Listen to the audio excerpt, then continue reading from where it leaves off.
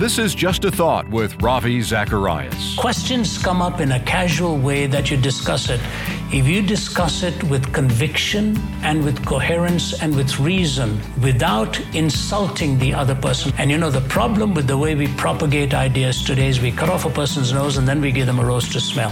I have been to 60 countries. I've been to most of the major universities of the world. You can talk about universities in the United States or in the United Kingdom or in the Middle East or in India or in Asia. I've been to tough universities, even in Jakarta. I'm the only Christian scholar who's ever given a lecture at the Islamic University of Malaya, one of the oldest universities in the world. Cordially, you share what you believe and you dialogue with reason. And changing a person's heart is not my prerogative or yours. It's God's, and we leave it in God's hands. Helping the thinker believe and the believer think. For more information, go to rzim.org.